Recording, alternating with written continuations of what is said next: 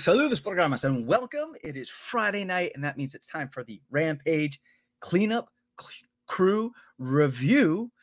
Woo! That rhymed. Woo! And this is a special night because this is our first live stream. And I am Adolfo the Nerdy Puerto Rican. I am here with... I'm Alice. That's right. And together, we are your plebeian perspective on things. Tonight was Rampage from the Prudential Center over in Newark, New Jersey, where Our backyard, where we did go and see Collision last year. Yes, we did. Yep, we did. However, this Rampage was taped on January 3rd, apparently. So it wasn't a live Rampage, but let's get into it. What do you think? About the show in general? Yep, let's get into it. Oh, it was okay. I was not impressed. This was not like, it was like Friday night. Oh, it's Friday night. I guess it's Friday night. It's the vibe I got for this one. It's Friday. So we started Rampage off with a 6-man tag. We had Mark Briscoe and the Hardys, Matt and Jeff, versus Kip Sabian, the Butcher, and the Blade. As far as intro matches, it was right. It wasn't the worst that I've seen. It got more exciting towards the end. We did get to see some of the Hardys' signature moves. We got to see the Butcher and the Blade a lot. We got to see Kip Sabian hitting some high angle moves, and got to see Mark Briscoe doing his thing. What'd you think? Oh, so I didn't like this match. I thought it was boring. I thought everything was really telegraphed. I think there were a couple botches. It was just overall, the pacing too, it was very slow for me. It wasn't exciting. And the Kens didn't, I don't know, they weren't really putting on a show. I don't know all their names. I'm new at this, whatever. But there's the guy with the leopard and the blonde hair. Yeah, Kip Sabian. Yeah, he's a cat. So Ken. He's a cat. He's a cat. He's good. I've seen him be better than he was tonight. But that's fine. And then camo pants. I feel like it was really obvious from the beginning that he was just gonna. It was like, oh, he's gonna get the pin. He's gonna get the win. And then, wow, what a surprise! Yeah, Mark Briscoe did. Hello. We're saying hi. Mark Briscoe did get the pin after Jeff Hardy Swanton, followed up by Mark Briscoe Frog Splash on Kip Sabian, and then Mark Briscoe did get the 1-2. I think that was the most exciting part of that match. Yeah. The Frog Splash. Yeah. It was meh, especially compared to a lot of the other Friday Night Rampage beginning matches that we had the last few weeks, I should say. We had Orange Cassidy opening up. We had Orange Cassidy, Trent Beretta. We had Lucha Bros. And they, admittedly, those groups do bring high energy to the match. It wasn't the best beginning match, but it wasn't the worst. I've seen worse. So then that brought us to a spot where Renee Paquette was interviewing Sammy Guevara and Chris Jericho. I could have sworn Sammy Guevara was reading from a cue card. Yeah. This was not his brightest microphone moment. Yeah, this promo is definitely a weak promo. The big takeaway, though, is that we have Sammy Guevara facing off against Absolute Ricky Starks on Wednesday Night Dynamite. I do think that shows promise. I do think that's going to be a good match. I think that's a good matchup, Sammy Guevara and Ricky Starks. But this promo is just not it. Yeah. Just not it. Rough promo. And then after, because we watched it on TBS, so we had the commercial cut. And when we came back from commercial, we had Renee Paquette with Anna Jay and the remnants of the Jericho Appreciation Squad. Holly Cameron came in halfway through, like Renee Paquette was asking Anna Jay how she felt about 2024. And then Holly Cameron came in and whispered something into Cool Hand Ange's ear. And I don't know what's happening. Weird. They always ruin, what's her name, Anna Jay? They always ruin her spots. There's always such great potential for her. And then something terrible happens. And that's not fair. Yeah. I just don't think they're ever fair to her. So I feel bad. But that was also a lackluster spot, in my opinion. Yeah. Also, who's Paquette?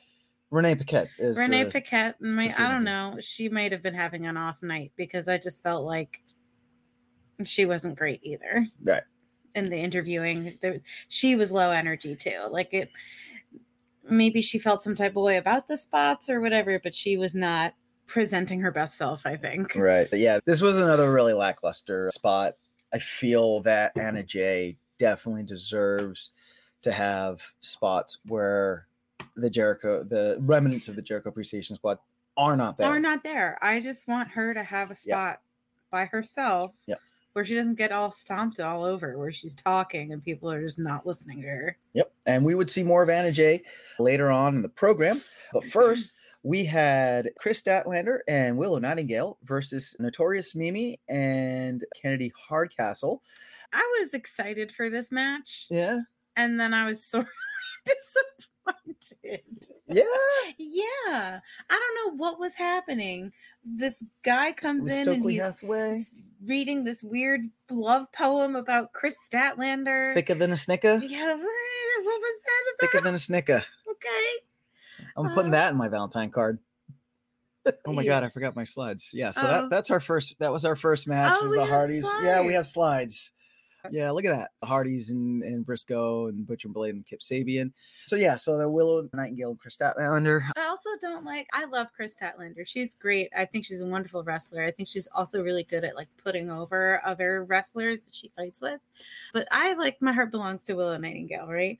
And so you're allowed to be obsessed with Chris Statlander or whatever, but then give the same energy to Willow. Well, and I think that was part of his shtick, right? But it was like, oh my God. So this is my question. Do you think that this is setting up some sort of storyline where the guy's name, the dude that made the poem, Stokely Hathaway, do you think that that they might be building a story where he is trying to drive a wedge between Willow and Chris Statlander? If they are, I don't like it. Do you just not like the execution, or do you? The execution is poor, and I don't like that idea. They just became good friends again. Can we have that for 5 seconds? Yep. Before trying to split them up again? Yeah, that's fair. That's fair. And it would be nice if and I think I said this in one of the other reviews, that if they were the foil for the dark side that is Julia Hart and Sith Blue, then put them together and keep them together instead of trying to do this weird whatever it was. Yeah, with Stokely Hathaway. Right? He cut off the music and he interrupted the intro. Yeah. It was really awkward. Yeah, anytime Stokely Hathaway would announce Willow, he would cut it really short, and he really propped up Chris Statlander. But as far as the match goes, what'd you think? I think it was too short. I think it was too easy. I think that Chris and Willow, of course, deserve breaks and breathers and stuff, but I also feel like they deserved a better written show or fight than they got. Okay. Well, yeah, at the beginning of the match, Chris and Willow, it was just like it was a slam fest. They had Notorious Mimi in their corner and just kept picking her up and slamming her. And that gets boring. Yeah, and then the other spot which was a cool spot, I thought, was Willow double suplex both Notorious Mimi and Kennedy Hardcastle. So that was pretty cool. Yep. And I guess Django doesn't approve either. Yeah, I'll go get him. So that was that. Willow Nightingale and Chris Statlander did get the 1, 2, 3. More to the point, Willow did get the 1, 2, 3. And then this brought us to another spot with Renee Paquette, and she was interviewing Matt and Jeff Hardy, and Private Party actually ended up coming in and interrupting the spot. And Matt and Jeff Hardy were giving props to Private Party and Brother Zay and congratulating them for growing up. And almost seemed Matt and Jeff were tossing Private Party a little bit of shade in that promo. What'd you think? Yeah, I think so. Yeah? I think that was the whole point. Yep. To set up a little bit of animosity between the two of them. Yep. I mean, after I forgot which match it was, but they did put all of the AEW tag team division on blast, saying that they were going to come after everyone. And they did actually call out Matt and Jeff specifically. So it's going to be interesting to see if that's going to be the first match for them. Yeah, I kind of hope that they push Private Party a little bit more than just with Matt and Jeff Hardy. And nothing against the Hardys. They they are, or they should be in the Hall of Fame.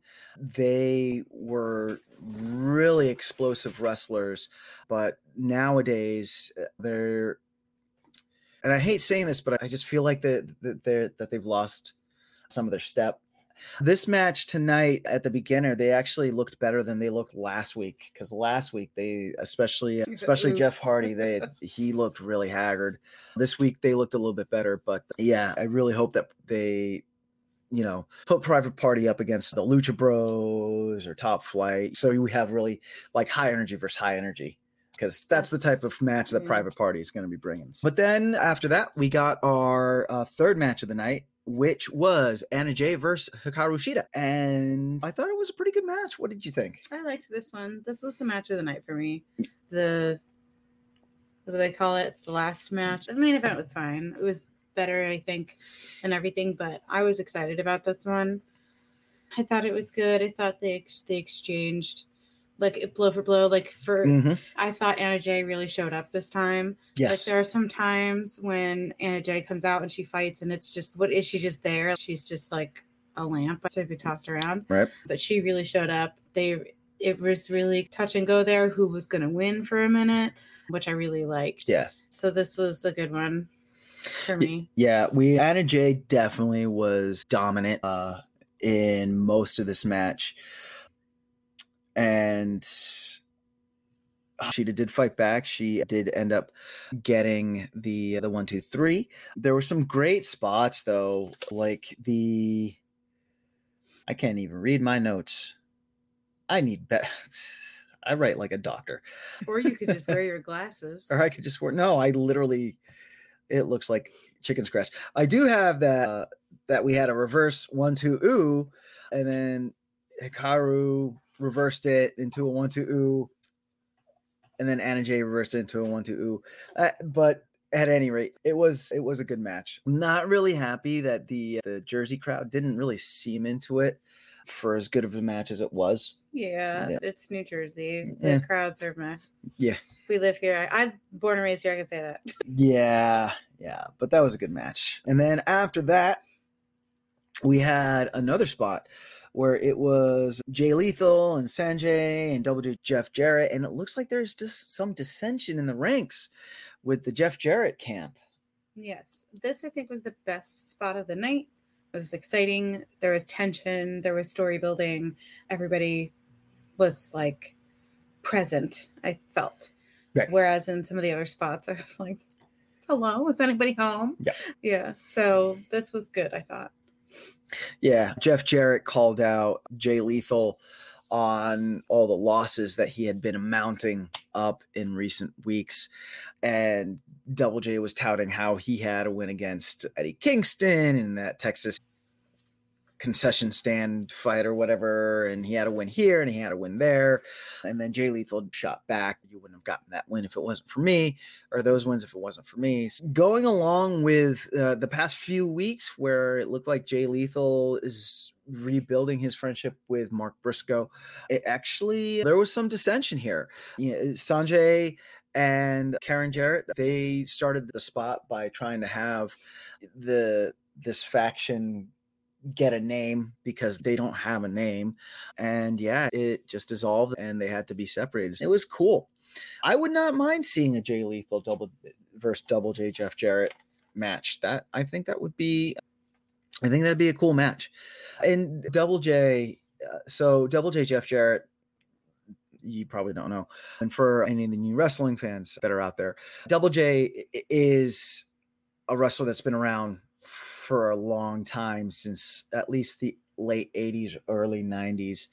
And he is one of the few older wrestlers that are still around that I can say honestly does a great job pushing the younger talent and the newer talent. So kudos if they get that off, and it helps to push Jay Lethal, because Jay Lethal is a good wrestler as well. He fought in the Continental Classic and he had some really good matches in the Continental Classic.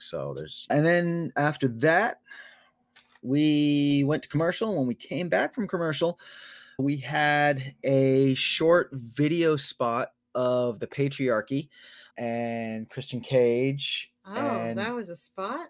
Yeah. I thought that was a commercial. Yep. Nope. That's a video package spot. A video package spot. That's what it's called in the biz. All right. Wow. It just made me mad about World's End all over again. I was like, what happened to me? Yep. If you didn't watch World's End, we had Christian Cage versus Adam Copeland. And Adam Copeland... Rated R, superstar. And Adam Copeland did end up getting the pin on Christian Cage and winning the TNT Championship belt, only to have Luchasaurus, aka Killswitch, come in, who had earlier won a contract for a on the spot title fight for the TNT Championship contract that night, and he cashed it. Well, he went to go cash it in, and Christian Cage jumped in and said a word to Luchasaurus, Killswitch, and Killswitch handed the contract over to Christian Cage, and Christian Cage was able to, because Adam Copeland had been knocked out, was able to just get the 1, 2, 3 and get the belt, the TNT belt back, which, yeah, it really... What was really an exciting match just really turned into such a sorely disappointing moment. Yeah, not to retread past matches, but I would have appreciated it if they waited to have Luchasaurus cash in on that for a little bit. It felt he earned that. Why did we cash it in immediately? That's so frustrating, and I felt like it was poor writing. Yeah, and it's really making, in my opinion, it's really making Luchasaurus seem very spineless. Yeah, and like they've been teasing this tension between Christian Cage and the Killswitch ever. Yeah. And so he's supposed to be this big scary monster guy, right? Yep.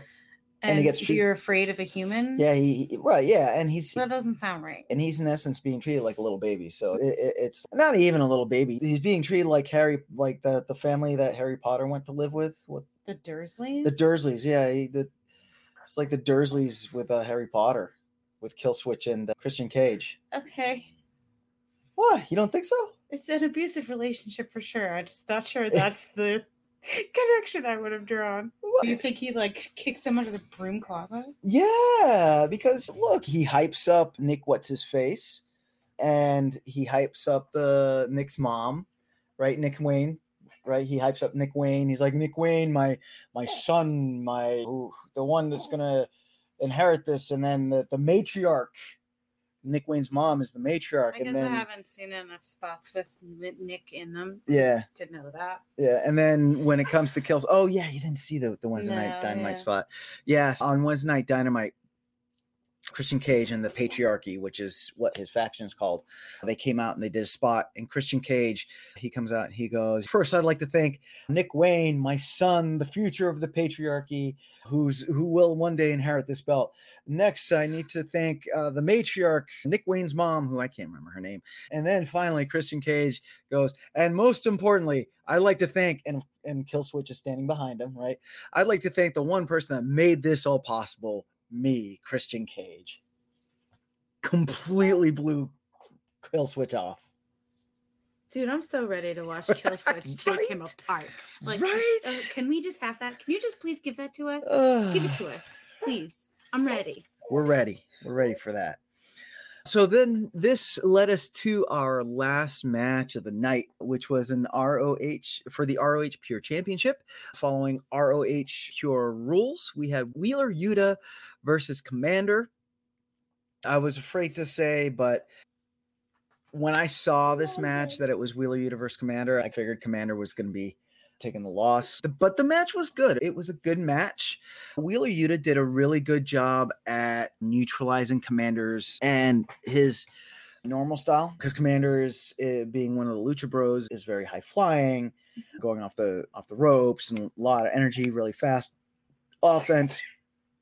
And Wheeler was able to really keep him on the ground, really went after the arm with a wrist lock. And to his credit, you're right there, buddy. To his credit, Commander really sold that arm, the arm that Wheeler Yuta was working on. He really sold that really well, to the point where I was like, wow, did he really hurt his arm? I don't know if you noticed that at all. Okay, yeah. But I agree. he did a great job selling that. And I'm gonna be checking tomorrow to see if Commander did end up injuring his arm. But yeah, because of that, Wheeler Yuta was able to have Commander expend all of his rope breaks. So in the ROH Pure rules, you only get 3 rope breaks, and then after the 3rd rope break, that's it. So if you grab the rope, if you're in some sort of submission hold, the ref won't break the hold. And that is how Wheeler ended up getting the win, because Wheeler Yuta ended up getting that wrist lock armbar again on Commander. Commander went to grab the rope, and the ref was like, nope. And Commander ended up tapping out. Wheeler Yuta retains your ROH Pure Championship. What did you think of the match? It was good. Like I alluded to before, I liked this match. I thought it had good energy. It was exciting. So definitely like the second half of Rampage was much better than the first half. And I liked, it really felt like Yuta came into the ring like with a plan. Yes. He's like, I've studied how this guy fights and I'm going to enact this plan. And it went off pretty much without a hitch for him. No. Yeah, I liked that. I always find it interesting, the matches that have like different rules. I always find those interesting to watch because. So here's a question. Here's a question for you. Now that you have seen a few of these matches, are you able to tell when it is a different rule set, and are you able to follow along when the rules are implemented, or is it still just like higgledy-piggledy? It's mostly higgledy-piggledy, but for this one, they put the rule changes on the screen right before the match, and they very slowly talked about it. I'm going to use Julia Hart's match from World's End as a different example. Right. So previously, in her efforts to retain her belt, she's allowing a single rule, and then they just the house rule or whatever, and the announcers gloss over it, and then I'm like, lost in the sauce, right? What's going on? Yeah. And then I'm trusting the ref, honestly. Yeah, but for this one, I like felt like I knew what was going on, and a right hook. Yeah, so I felt like I actually knew what was happening this time. Yeah. I feel like what they do when they do like the ROH Pure rules, they really should do for the other matches, like the House of Black matches, where they put up on the screen, they explain to you, because it seems like for the specifically for the ROH Pure Championship, those rules are more followed, whereas like the example you gave, the House of Black match, it's okay, what's the rule? I think we were all right, buddy. I think we were all at a point just being like, wait, what's the rule? What's not the rule? What's going on? What's allowed? Is this allowed? Is any of this allowed? Yes, Wheeler Yuta does retain his ROH Pure Championship. This was a good match. My only gruntulation is, and that's, I'm making that a word now, disgruntulation. My only disgruntulation is, again, Wheeler Yuta's characterization. I'm super stoked that they're showing Wheeler Yuta wrestling, because I've said this in the past, and I'll keep saying this. Wheeler Yuta is a good wrestler. I'm frustrated with his characterization, because I feel like they're trying to make him too much of a Jon Moxley, Bryan Danielson, Claudio Castagnoli clone, being part of the Blackpool Combat Club. And I guess it's because he has to have the Blackpool Combat Club. They have that swagger that they all have to be like stereotypical tough guy situation. But I don't know. It just, something's not clicking with that characterization that Wheeler Yuta is using. But at any rate, so that brings our Rampage to an end. In Viconics fashion, we'll give it the empanada scale. As I had said before, though, I only give whole empanadas. I don't give partial empanadas. And if in 2024 we're doing this out of a scale out of 10, I'm going to give this a 5 empanada. It was fine. It wasn't bad. I didn't check my watch to be like, oh my God, is this hour almost over? Have there been better Rampages? Yes. Have there been worse Rampages? Yes. Have there been worse shows? Yes. This definitely was not WrestleMania 39 night 2. And as soon as Alice puts the young one back to bed, we will get her empanada scale. So really quick, we do have some news coming in. So earlier this week, reports that Trinity Fatu, aka Naomi, is returning to the WWE. A contract has not been signed. She is still with TNA Wrestling. Trinity Fatu, aka Naomi, when she was in the WWE, she walked out with Mercedes Moné after there was a severe disagreement with the way that they were getting paid and the way that they were getting portrayed with the Vince McMahon regime. But now that Vince is gone officially, and also I think Nick Sabian, I think the dude's name is, I don't know, he was another Vince McMahon lackey. He's leaving because he's all butthurt because Triple H is actually running the WWE like a respectable company to its employees. Can you imagine that? Terrible. Right? But he's leaving WWE. So it does look like Naomi, once her TNA contract is up, is coming back. As per Fightful Select, something huge would have to happen for her to not end up back in WWE sooner than later. But this is a crazy free agent period. So that is coming 3 days ago. All right, Alice. Empanada scale, AEW Rampage, January 5th. And go. Oh, we have to do whole empanadas? You could do half empanadas. When have you ever seen me eat half an empanada? When you never. Thank you. But I'm saying, what if it's like frozen in the middle? I would just reheat it. Yeah, I'm not saying you would ever leave an empanada half finished, but I'm saying it is possible. Empanadas can be half eaten. Fair. I don't know. It wasn't terrible. I think I'm going to go with a similar rating for you as to you. Okay. I was less, I guess 4.5 maybe.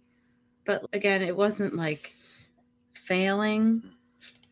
It just wasn't, it wasn't great. Gotcha. Yeah, it was meh. So thank you for joining us for this AEW Rampage Cleanup Crew live stream. We will be doing a live stream next Friday as well until Mikey gets back. And then when Mikey gets back, we'll go back to just the normal recording. So until then, I'm Adolfo. I have to come up with something better to say because saying I'm Alice kind of sounds like Alice. So we are your plebeian perspective from everyone here at the Biconics. Just remember, we're Biconic, you're Biconic, we're all Biconics. Hablamos luego. Peace.